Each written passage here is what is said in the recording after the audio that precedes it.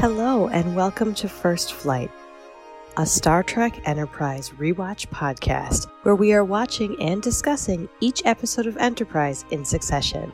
First Flight is a proud member of the Tricorder Transmissions Network.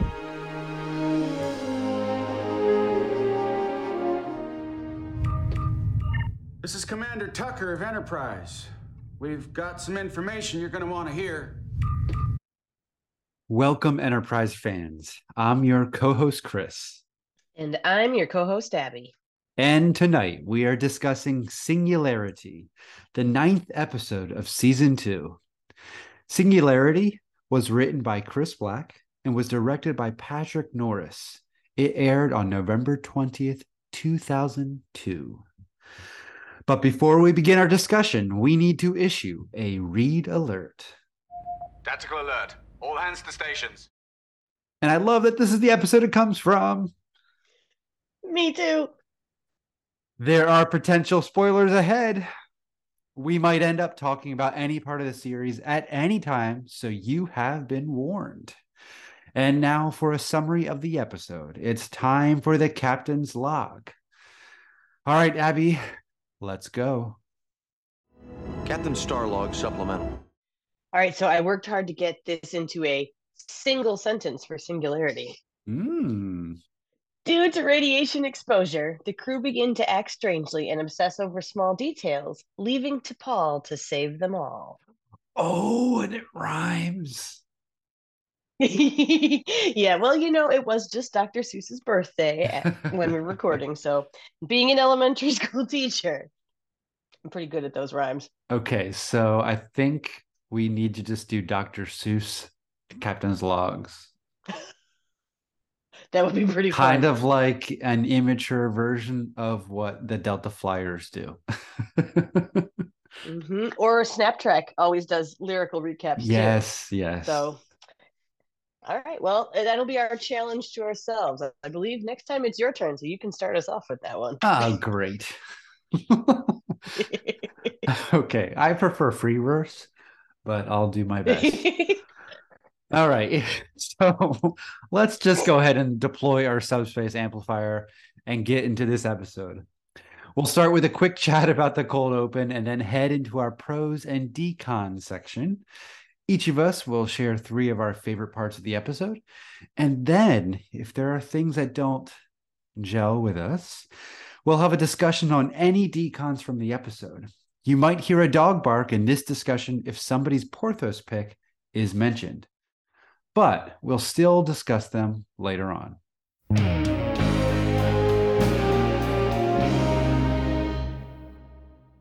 All right, so let's get into the episode. As always, we will start with the cold open, and this one is short and sweet. So, Chris, what are your thoughts on how the episode starts?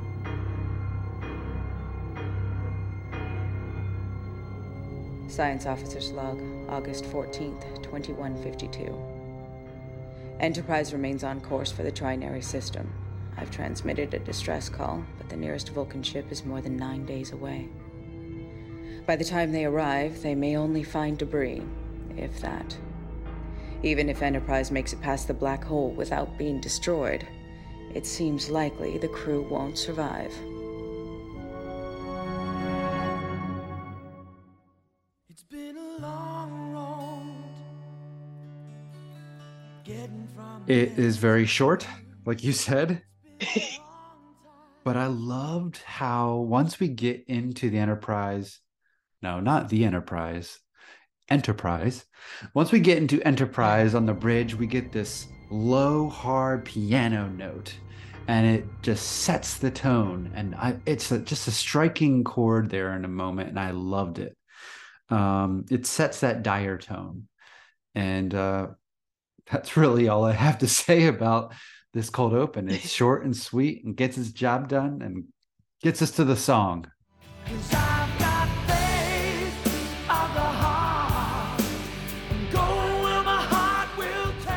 Yeah, and gets us to the song. That's perfect. But I have to say, I think that this one is another one, and I swear we keep throwing this back to our friend Jim Morehouse at Truck Ranks, but this is another moody episode. This is one that it sets the tone in this cold open, and it's what, like 17 or 18 seconds long. It's a very short cold open, but like you said, with all of the different shots, with T'Pol talking and the mystery of all the crew being unconscious and Mm, that piano note over and over again, it sets the tone. And the tone of this episode is tense. Whether or not we think that it does it well, this is a tonal episode, and from the first 20 seconds hmm. exactly what this is going to be, and it continues that thread all the way through. So kind of fun. And I like, a very short cold open if it's done well, because it ends and you're like, wait a minute, what? No, why are we singing already? I need to know a little bit more. So it's a good cold open if it leaves you wanting more. Yeah, and what you said made me think about how this connects with the seventh, how that begins with a moody piano scoring.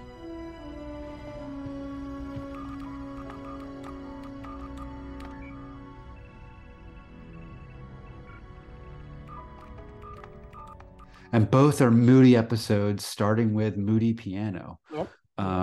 So yeah, I just like those kind of connections, especially with the score. So do you have anything else to add about our cold open? No, I think that one is pretty much all we're going to say about that, because, like we said, short, sweet, and moody. So why don't we jump right into our pros? Chris, let's start with you tonight. What's your first pro you'd like to talk about for Singularity? I love the interaction between Archer and DePaul about his book, or the preface he has to write for his father's book.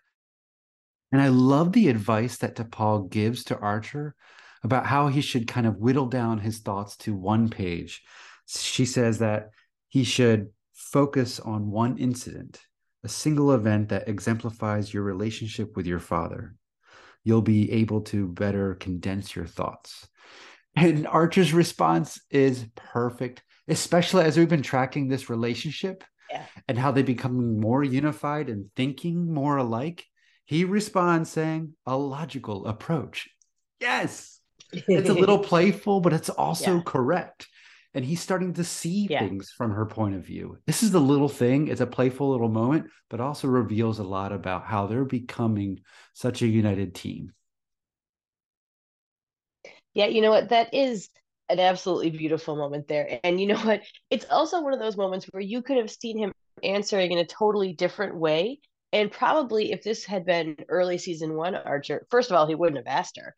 And second of all, if she would have given him that very Vulcan-like response, he would have rolled his eyes or scoffed, or just the tone of saying, well, that's very logical, could have been so different. And I love that they are growing into this relationship, and that who are the people he shows this to? It's Trip and T'Pol.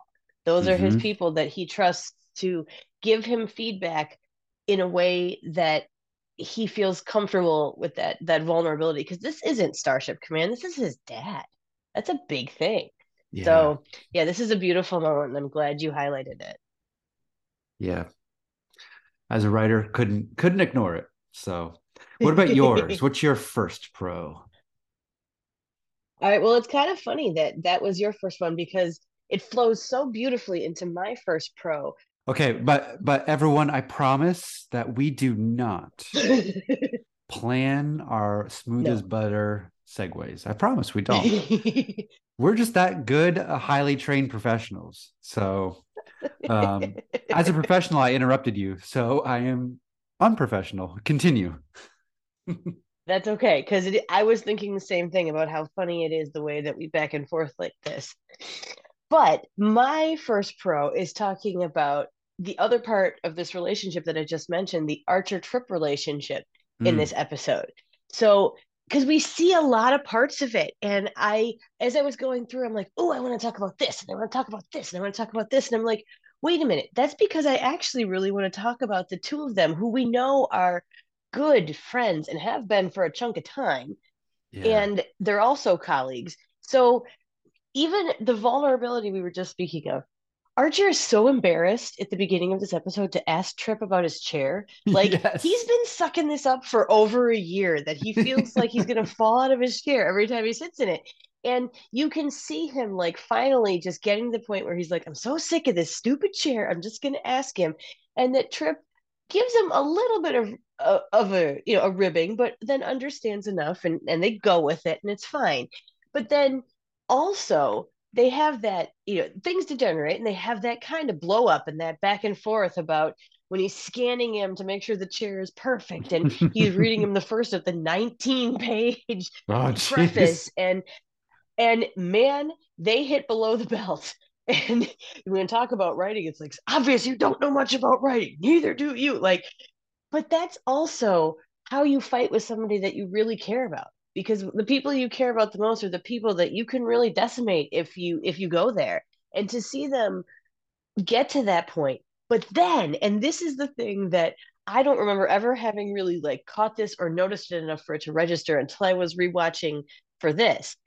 At the very end, when they're talking about the chair and how they only lowered it a centimeter and all that, they back in as Trip is in the turbo lift, he kind of gives Archer the little look. This is all nonverbal, the all good because he's sitting in the chair. And Archer just kind of gives him a little nod and a thumbs up. And then Trip gives him a thumbs up and a wink. And it's maybe 2 seconds. But this is them fine again. Like they are back to where they were. And that's how you are with people that you care about that deeply. Your friends, your family that, are the people that are your forever people. You can hit below the belt. You can have a terrible, horrible moment and you can come back from it. And that's just such a nice thing to see between these two men. Yeah, that friendship is one of my favorites of the series. You wouldn't see Archer putting thumbs up to Travis or Malcolm or No. Phlox, right? It's kind of an almost a very corny kind of sentiment, Yes. right? A wink Yes. and thumbs up. Like I don't really do thumbs up. And I'm a pretty corny person. But it works totally for those two buddies. Like they're not bros, they're buddies, Yeah. right? Um, Yes. Yes.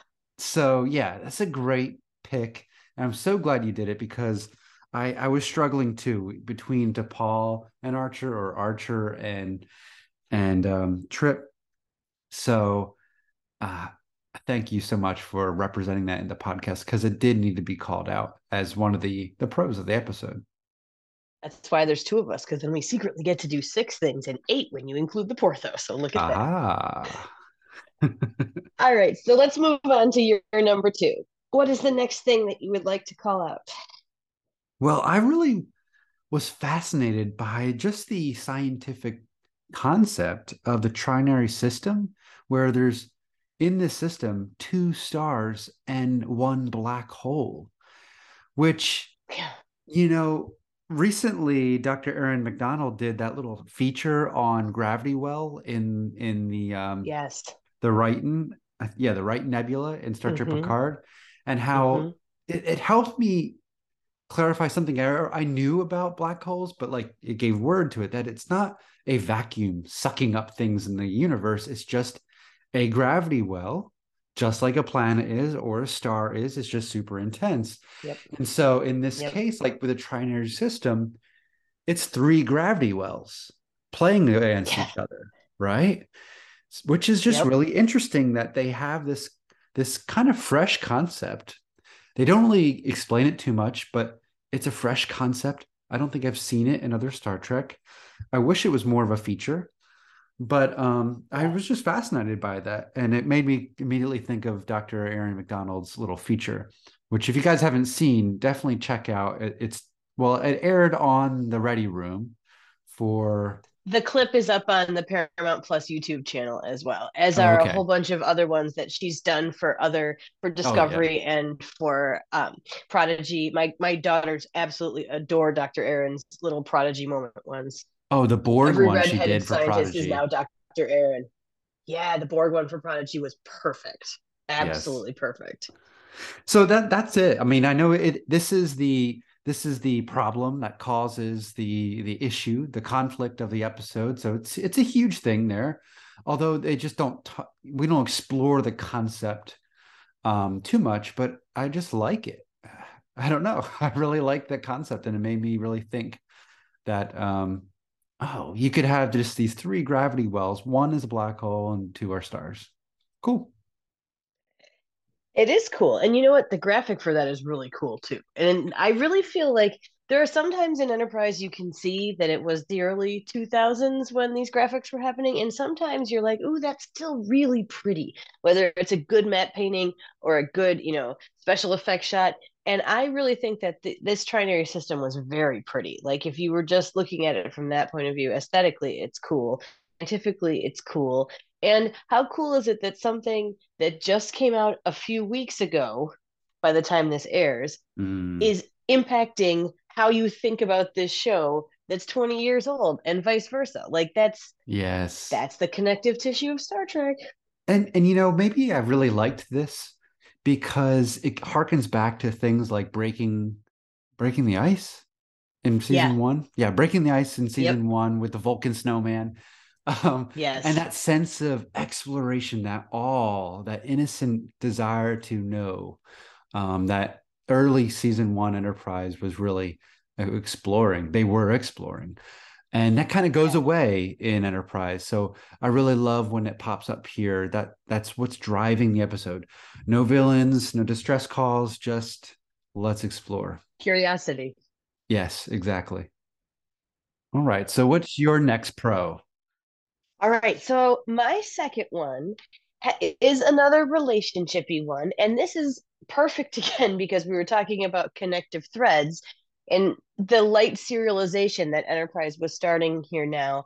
Mm, I want to talk about Reed and Archer in this one yes. because we have seen multiple times in the first half of season two Reed and Archer building this relationship. I mean, we saw it way back. I mean, we just talked about the communicator and about how that one was a big thing for the relationship. Minefield, all of these little pieces, and the fact that they have had breakfast together, even though he quips at it in this one, which I thought was really funny because Yes. that's for all of us nerds out here who obsess over things that he just tosses off that more important to have them over for breakfast. That cracks me up every time. But I really like that we can see the respect that is between them now. Because when they talk the first time, when Archer stops down by the armory and Malcolm gives him that pad, and it's all the things, but the look that Archer gives him is not this exasperation or this guy is crazy.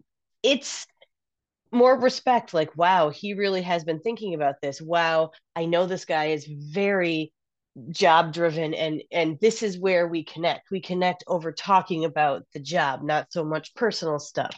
So Mm, the fact that Malcolm felt comfortable enough to give that whole list to Archer and know that there's not going to be a reprimand, it's almost like asking him to speak freely but just on a pad, like, here's all my notes on what's wrong here. And he's okay with it. Archer is okay with getting that from him because they are at that point. And then the other part that I really like is besides the fact that he's telling him, make the name a little less aggressive, that at the yes. end he's still going, that alarm is awful because, oh my God, that alarm is awful. But the fact that he calls him in at the end and Malcolm thinks he's going to be in trouble because that alarm is awful. But Archer wanted to personally tell him that he was right. Malcolm's, Hmm. upgrades, the basic idea of his plan was correct, and Archer took the time to tell him that. And he knows that he needs to hear that because of what they have been through previously on this season, because he is getting a better understanding of Malcolm and what is meaningful to him. And that made a huge difference to me watching Mm, it this time through, going, you know what?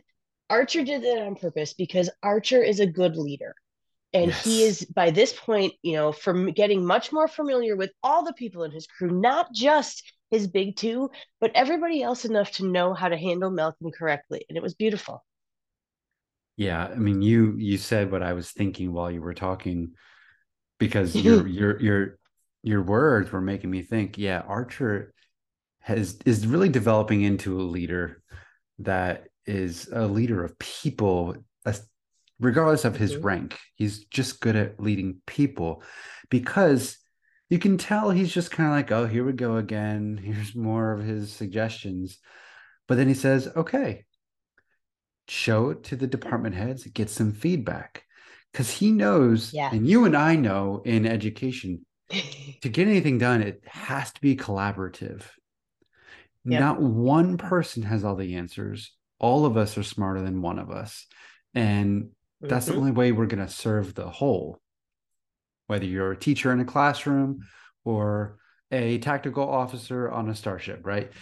Archer wants Reed to test these out and work out the kinks and the language and the protocols with the other people on the ship. And I think that's brilliant.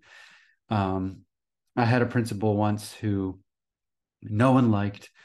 If you walked up to him and said, hey, do you think we could? No. He would just always, no. Always. If anyone came with a request, no. And I could see him with his big belly and just, no, a little mustache.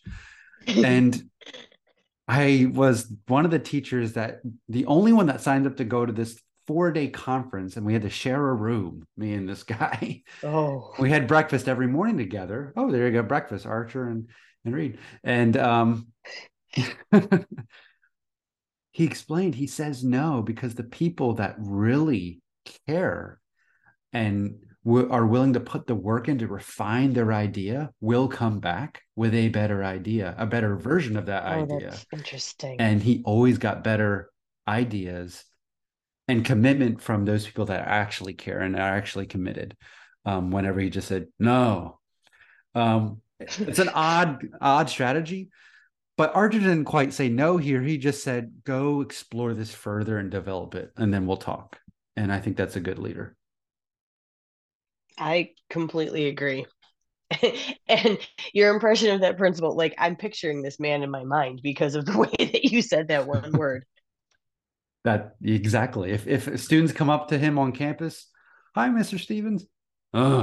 He just like grunt at people. It's like, what is this? But he was good at what he did. All right. So let's move on to your final pro here, Chris. What else do you want to raise up today?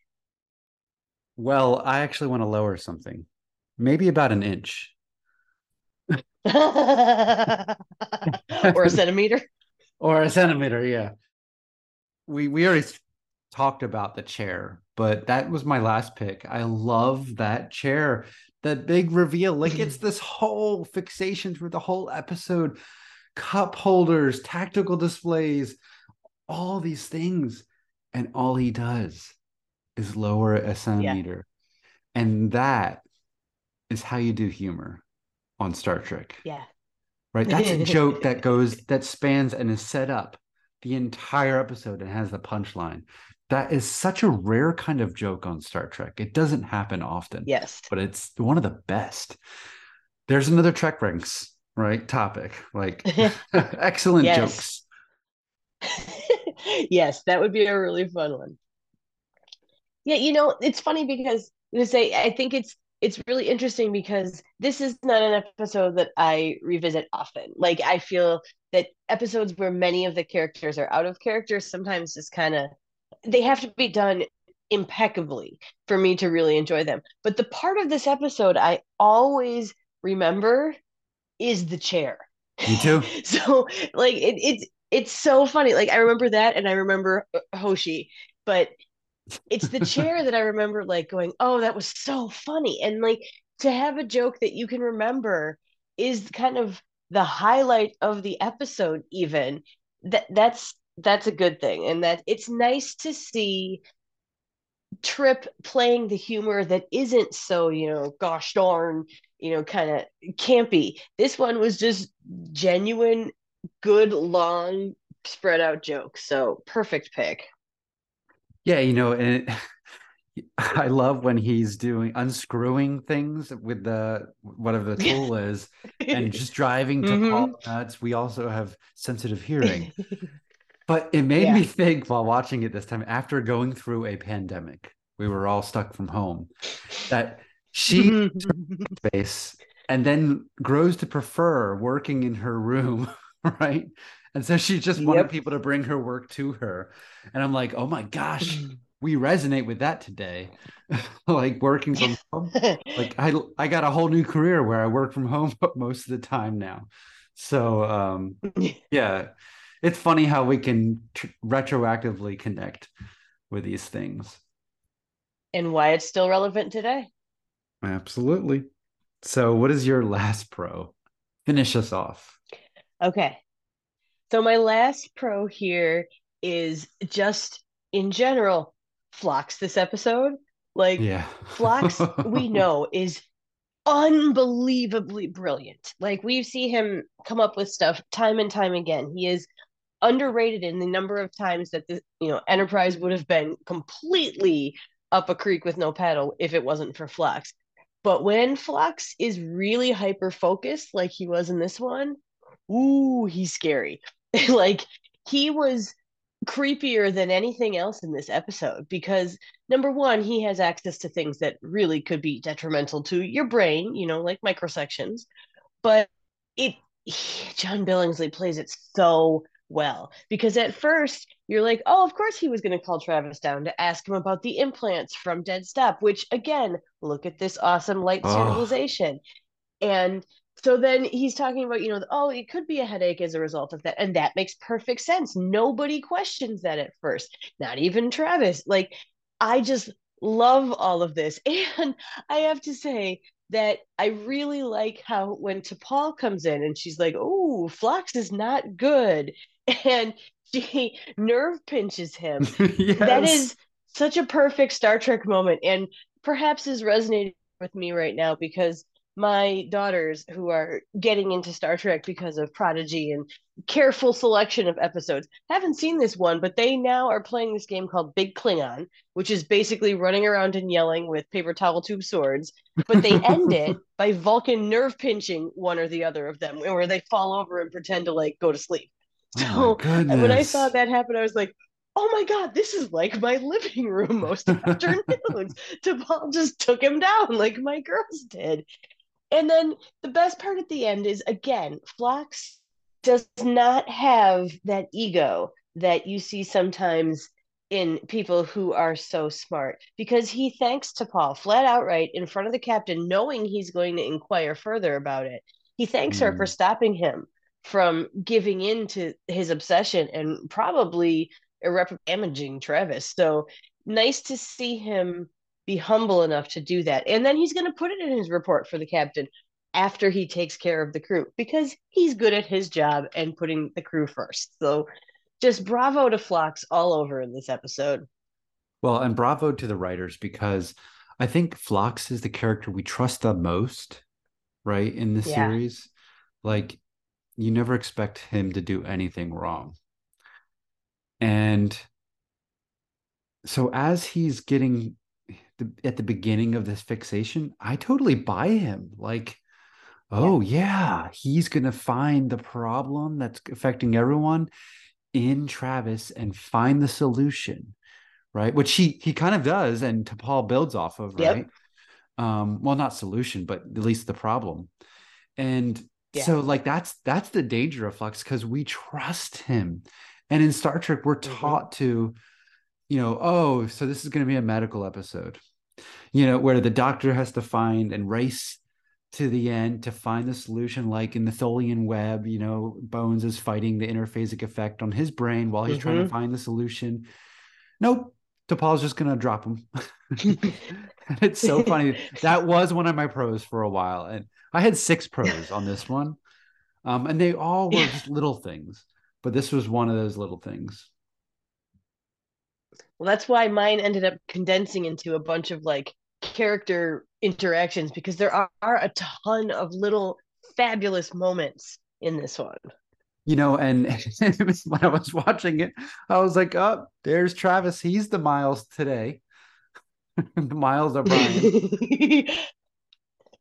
Yeah, I have to say this is well, I'll save it for my con. I have a little bit to say about Travis in there, but not because of Travis, but because of the situation of Travis. So Yes. we'll get to Well, that in a minute. yeah. So why don't we just go ahead into our decons then? So, as you all know, every episode we talk about the parts of the episodes that don't gel with us. So, Abby, why don't you start? Since I think you already have one about Travis. I do. Like, I have a couple that are just really silly and little, and then this one about Travis. So let me do my three quick ones here because they're mostly just Snickers. One, Trip still has way too much hair gel, like distractingly large amounts of hair gel. It's been a couple episodes now, but this one I noticed it was like shining in the light sometimes, and that's something that doesn't hold up well. So just a silly little one. I also my heart breaks when Archer snaps at Porthos, so I wasn't gonna do Yes. any decons without saying poor Porthos. He just wanted his person, and who knows if maybe his brain was obsessing over his owner, who's then Hmm. snapping at him. So that just always makes my heart hurt a little bit there. And my other small silly one is why are the controls for the showers outside of the shower? Like Yes. you see DePaul pressing the buttons. Like if you wanted to change the temperature of your shower, you would literally have to get out of the shower, walk to the side of the room, press the button, and go back in the shower. Now, maybe there's another set of controls that we can't see in there, but that one just made me go, wait, what? Though I do have to say, I like the fact that when she comes into his quarters earlier on, he's barefoot, so that later on, when she pulls him off his desk and throws him in the shower, he's not getting soggy shoes because his shoes were already off, which I thought was so weird. Until I realized, oh, it's probably so he doesn't have soaking wet shoes in the shower, which bravo to whoever thought of that. And maybe it was actually Scott Bakula going, really? It's wet But shoes? also like we don't see a lot of feet in Starfleet officers, so it shows that something's off. You know what I mean? Yes. Yes, that's very true. It's noticeable that you see him in his bare feet with his pants rolled up a tiny bit too, which is Yeah. also, that time of of the world when we tight rolled our pants. But all right, my one big con I want to talk about here is poor Travis. This is the third episode this season that he spends either mostly unconscious and or dead or fake dead. And this is not the only time. Like if we go back and look into first season, I mean, this guy spends more time on a bio bed or laying in like states. I just it for having an episode where everybody has a part, which I really do enjoy about this episode. Everybody has a part. Everybody's got an obsession. Everybody gets something meaty to do. Poor Travis is knocked out again in the first third. Like he gets some good parts. He's obsessed about his record and getting all of his upgrades and everything done. But then boom, nope, he's done. Bye. Lie on this bio bed for a while. Like I'm sure Anthony Montgomery appreciated not having a giant line load, but the poor guy and poor Travis. We've talked about how he's come in and saved the day. So like keep him conscious more often, please. Well, it's a little known fact that um, when Voyager started having Paris being the backup nurse and getting the con officer spending time in bay, there was a rule that a certain percentage of screen time, the con officer had to be in sick bay, and that continued on into Enterprise. So I didn't know, you didn't know that fact, right? Did you? I did not. Yeah, That that's was, totally one of true. those very odd ones out there. Uh huh. Totally true. Totally true. Sorry, I'm just getting near three gravity wells and it's affecting my brain. Um, do you have any more? Save me. Do you have any more decons? Nope, that one's it. What's on your list? All right, I have three of them. We don't delve into any characters in any meaningful way, aside from maybe Reed, because he's already fixated on this kind of stuff anyway. It's just slightly dialed up a little bit. Um, but that's it. We don't get anything meaty from the characters. What we don't learn anything new about to Paul except that she's competent, which we already knew. And I have to say, I'm Yeah. grateful the button for the shower wasn't in the shower, because then we would have a shower scene between Archer Yeah. and to Paul, and we didn't need to go there. And I'm so glad we didn't. No. So that's a pro from the decon. Um, but yeah, that's my first decon. Nothing meaningfully developed about any characters that I can think of. I was thinking that this almost felt to me like a mirror universe episode light. Like it Mm. was everybody has an obsession, which is kind of like what the mirror universe is. and they're super cranky and sometimes even like uncomfortably physical. Like Archer pushes to Paul out of his quarters, which is Yeah. more than I enjoy seeing. But Mm-hmm. it also is like, yeah, they're obsessing over silly things, which I know is the entire point. But yes, it would have been nice to see if there had been something a little bit more deep about some of them or all of them. I like the concept. Like it's a cool concept, fun to play Yeah. with. Oh, as a writer, like, okay, what's this guy gonna fixate on? But the fixations, I don't know. I guess they do tell you something about the characters. Archer loves his dad, but we knew that.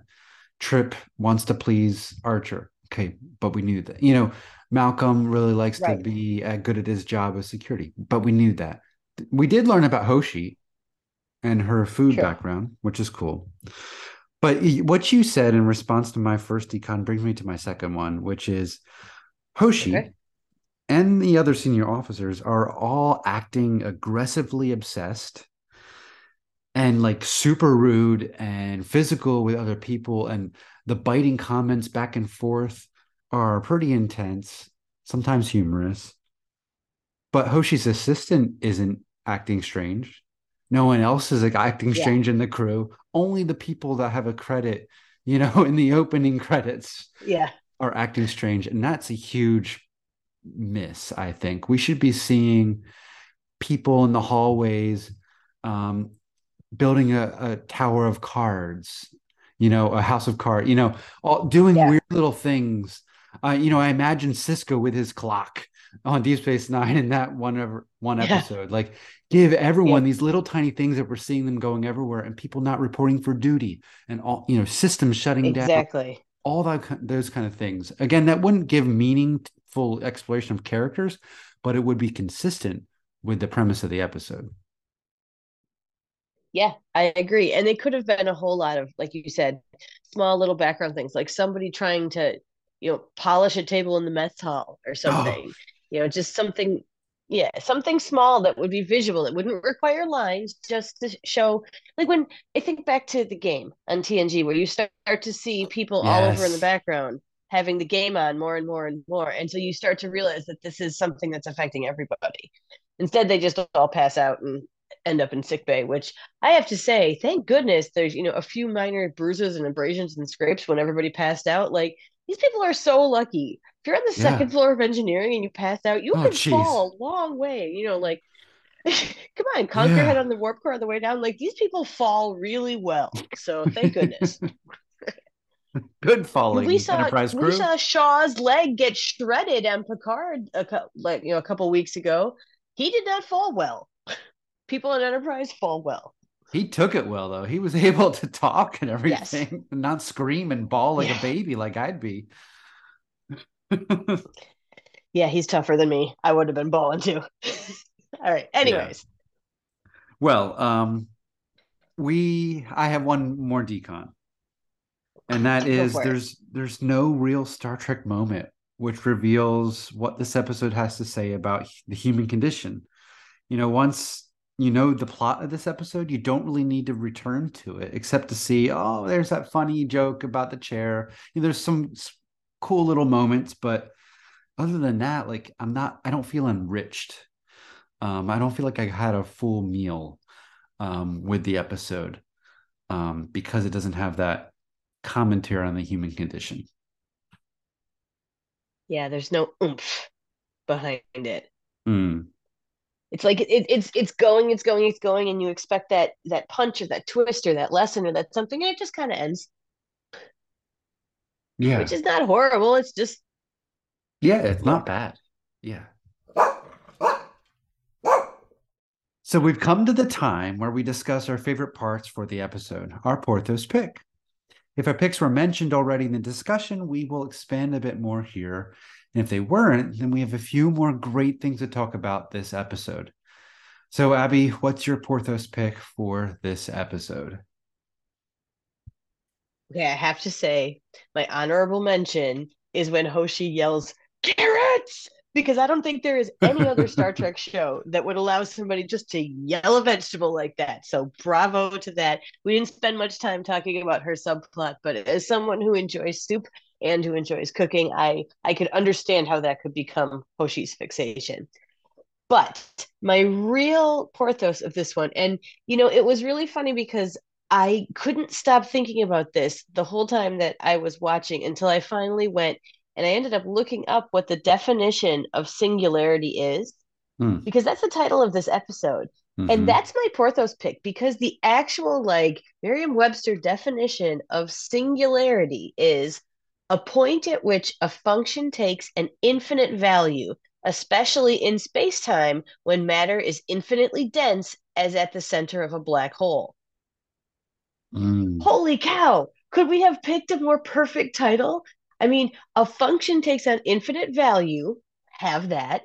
We're talking about space time here. We're literally in space and a black hole. Like, I don't know who came up with this title. I don't know who who picked it, who decided, who thought of it. I don't know if they even knew this, but when as soon as I saw that, I'm like, oh my God, that's one of the most perfect titles. It describes exactly what's happening in this episode in a single word, and it's Well, beautiful. and the crew has a singular focus, right? So like there's that double play Exactly. there. Yeah, Yep. great. That's Yep. great. The function takes on infinite value. Yeah, it's Mm-hmm. amazing. Mm-hmm. That's so good. What a All great right. pick. So, And what a great English teacher pick well, or reading teacher pick. yeah. Yeah. Hey, words are good. I appreciate the right word for the right moment. So Exactly. speaking of the right moments, what's your Porthos, Chris? Well, I try and find the thing that allows the episode to endure, which is usually this commentary on human condition. Why can we return to A Taste of Armageddon or Amok Time for all these years? Yeah. Well, because they say something consistently true about humanity. This episode doesn't have that. So my Porthos pick is really about something that endures throughout all of Star Trek, which is the red alert. And this is such this it's the chair for me that sticks in my mind from this episode and the red alert. And that blew my mind, made Yeah. me smile so much as a kid when I watched this episode the first time around. I wasn't too hot on Enterprise, but this moment has stuck with me ever since. And you kind of already chose this scene, but it's my Porthos pick where Archer is congratulating him for essentially saving the day with this new protocol that becomes standard protocol for the rest of this franchise, right? This is the origin story of the red alert or the condition red. And whenever he says Yep. condition red, I can see that image from TOS just flashing, right? Yeah. That insert shot. So I really love this bit of world building for the universe of Star Trek.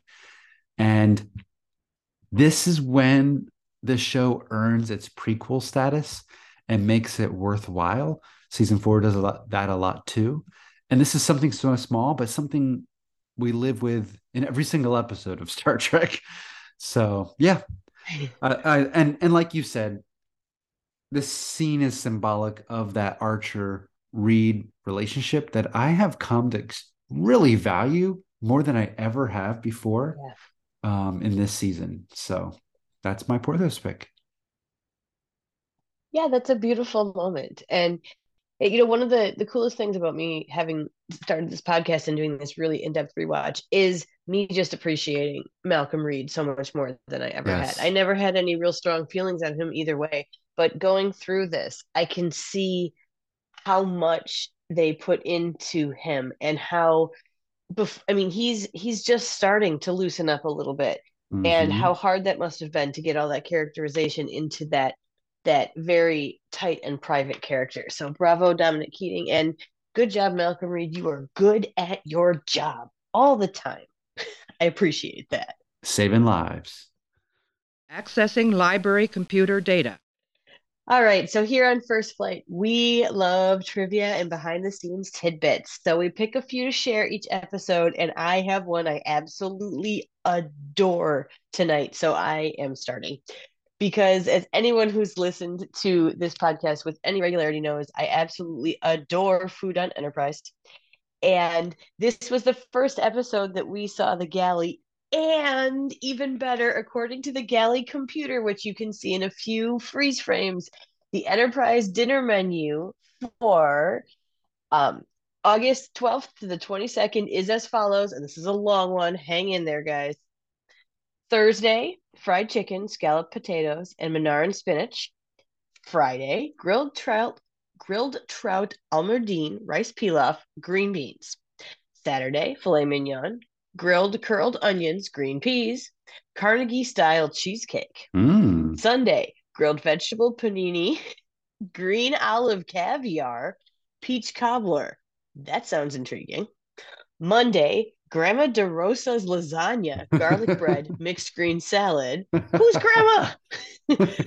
Tuesday, three-course fondue, bread and green apple and cheese, lamb and beef and soy, red apples and strawberries and chocolate, parentheses, champagne optional. Ooh. Wednesday, grilled Vietnamese pork crepe, steamed rice, plomic tea. Okay. Thursday, roast duck with raspberry sauce, asparagus and ginger, twice Ooh. baked potato. Friday, noodle kugel, brisket, cabbage. Saturday, grilled alpine surprise. That's something. French fries, Argelian coleslaw. Sunday, homestyle BBQ, spelled just like that. And then in parentheses, bring your own bib. Heck You have no yeah. idea when I found this trivia, how excited I was. I have been wanting to know things like this for decades, and this was so cool for me to turn up. And holy cow, that's a menu. Where are they Yeah, it getting all is. this stuff? How big are their supplies? I know they could resequence some things, but wow, they have a three-course fondue on a Tuesday. Like, this is just this is just amazing. Amazing. Like, if everybody listening could see the grin on my face right now, this is just a little piece of joy in the universe for me.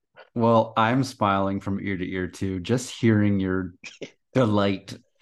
But also, did we just learn what Chef's last name is? Is it DeRosa? Is that his grandma's lasagna? Oh, From now on, that's my head maybe. canon right now until someone else says otherwise. I'm totally taking that. Absolutely. Oh, that's some deep cut trivia question right there.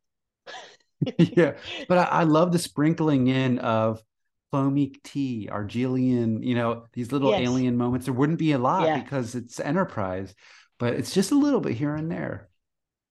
Excellent. exactly. And how multicultural it is. I mean, stuff all over the planet, plural for that one.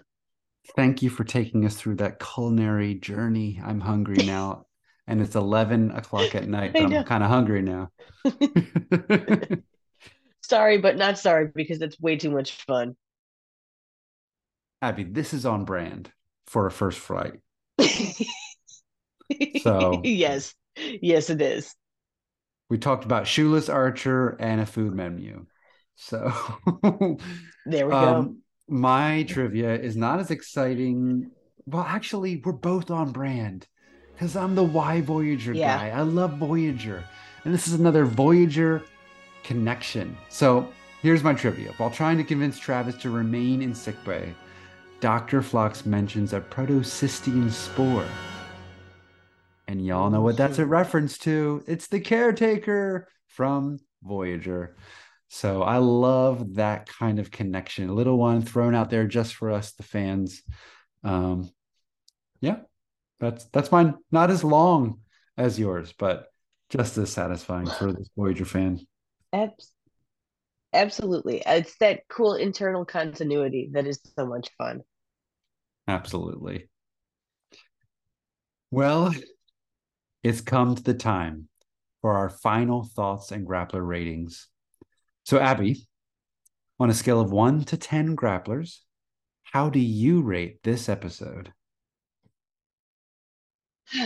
Okay, so I do like this episode. I don't have anything that's massively wrong with it. I mean, most of my cons were silly little things, minus poor unconscious Travis. But it's not my favorite thing. Like I said, when I see a whole bunch of our characters acting out of character. And there's so many episodes of Trek that do that, and none of them are really. I mean, they're fine. They're nothing that I want to go back to a million times, but they're fine. And I wish there was that Star Trek moment in it, like you said, that little thing that kind of gave you the lesson, the reason, the bumper sticker of the episode. And it wasn't there. This episode is okay, but I laugh multiple times. Every time I see carrots for a while, I'm gonna think of Hoshi's carrots.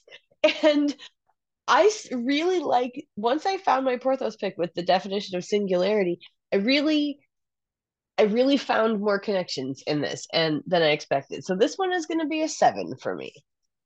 Okay. And how about you, Chris? After all this, what do you think? Okay, so your point about how the characters aren't being the characters and those episodes aren't your favorite.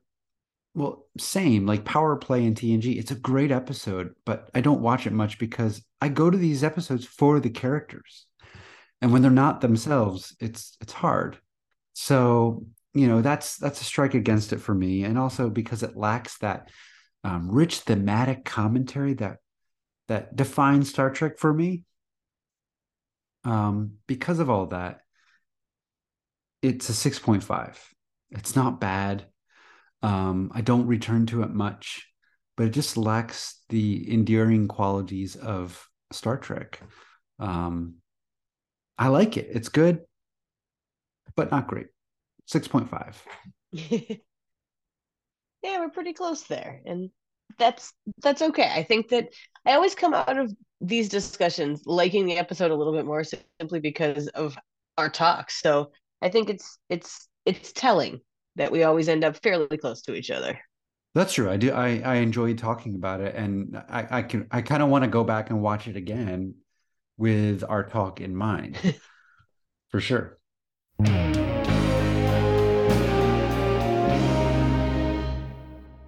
All right. So before we finish up, let's go through a quick recap of all of our pros and our Porthos picks for Singularity.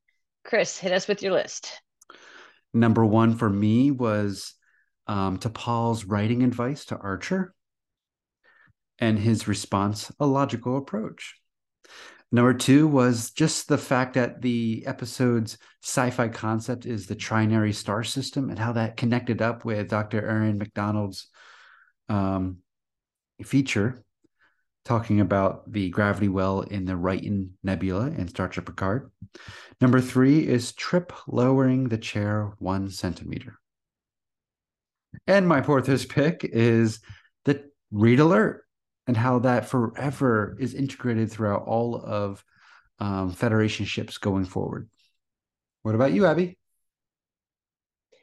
All right. My number one was the exploration of the Archer Trip relationship and how it shows all the different facets of really being close to somebody. My number two was the Reed and Archer relationship and how we have seen it grow over this season. And we can see that in this episode by how they react to each other. My number three was just Phlox in general being hyper focused, creepy, which was intense but wonderful. And my Porthos pick, honorable mention to carrots. And it was the title of the episode and the definition of singularity lining up so perfectly with what we see in this episode. My chronometer's running backwards, sir. Incoming transmission. You read my letter? We want to remind you that we absolutely adore getting feedback and thoughts from our listeners. We collect them, and starting this season, every few months, we will do a mailbag episode where we share and discuss your insights and ideas. And one of those is coming up soon. So please drop us a line whenever you have something you'd like to share, and you might be featured on our next mailbag show. If you would like to continue the discussion with us or share your Porthos pick or grappler rating or any thoughts, you can reach us at First Flight Pod on Twitter, Instagram, and Facebook. You can reach me personally at Shelf Nerds or on my YouTube channel, Completing the Shelf. Abby, what's the best place to reach you? Best place to get me is still on Twitter. That's Abby M. Summer, SOMMER. A little bit on Mastodon, but if you really want to hit me up, find me on Twitter. We want to thank you so much for fixating on Singularity with us. We'll be back next time with Vanishing Point, the 10th episode of Season 2. And as always, we leave you with this quote from Captain Archer and your moment of Melanie. The most profound discoveries are not necessarily beyond that next star. They're within us, woven into the threads that bind us, all of us, to each other.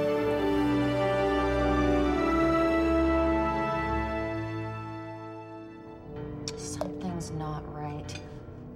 Hand me the Cretaceous spice, I'll add it to the stock. Oh, and I'm out of carrots. There are 25 carrots! I mean, come on. It can't be any more Enterprise than Hoshi yelling about carrots. That is so perfect. It is. And it's just the way she says it. It's a great moment. You know, I'm sorry. I'm sad we didn't, neither of us picked Hoshi scenes, because it's cool to get the mess hall, not the mess hall, the kitchen and all that kind of stuff. That was really cool.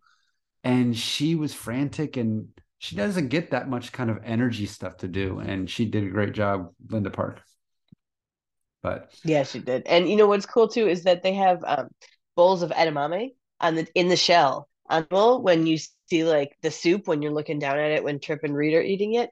And back then, that was not something that, unless you were in a big city Japanese restaurant, that's not something you were getting all the time. And now it's something that everybody eat. Well, at least around here, it's a very common snack. My wife eats it. Yeah. Oh, I love edamame. So yeah, it was just cool that I'm like, look, 20 years and we now have an expanded palate. Go us. Star Trek's so progressive. But there's always a strawberry and a kiwi. Yes. Those are eternal. That and cake. This is going to be the shortest cold open discussion ever. Is it? Well, there's not much to say. Unless you have some huge insight to those 17 seconds of cold open. I'm an English teacher. I could spin anything. Okay, that's totally valid. Some other time when we're not recording, and I don't care if you put this as a button, but remind me to tell you about when I was in high school and I wrote a sarcastic paper to a teacher I was not a fan of about the absence of ducks in the book The Scarlet Letter being massively significant. Yes. Oh. Yeah, I'm that kind of nerd. Okay, so then I have to counter with this. Every week I made my AP students write an essay, a timed essay, torture.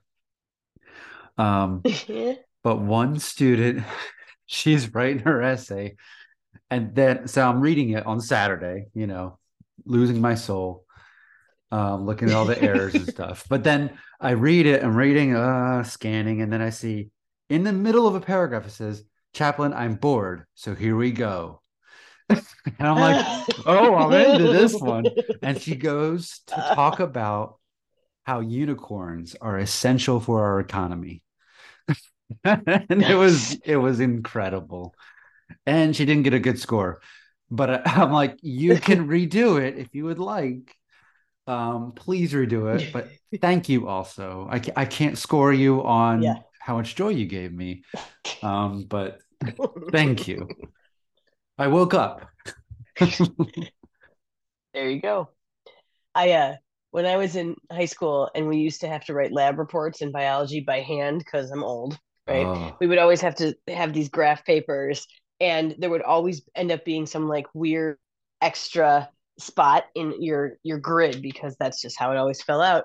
And we used to put their little pictures of Data from TNG, like his little head, because it was right when he had found his head in a cave. Oh, yes. And this was the table of all your data. So we would just we had printed off and copied a whole bunch of little datas and thrown them in as the data table. Oh, I love that.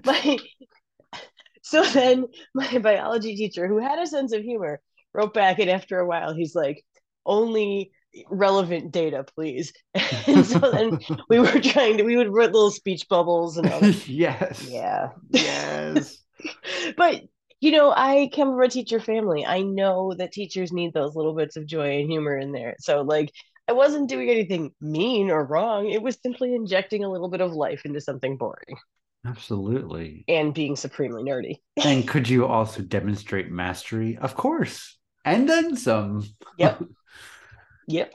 I'd be having on the back bubbles with irrelevant data, him just saying nonsense too. I didn't think about that, but there would have been plenty of that. Yes. That's for sure. Yes. Well, I think we could go back and forth on those All right. kind of stories. But, that's us Yes. with our nerdy brains fixating on our nerddom, just like the characters of Enterprise fixate on things in Singularity. Look at that. That is a nice connection right there. Gold star. Okay, I worked hard for that one. All right. On that note, here we go. Take a sip of water, clear the air. When you're ready.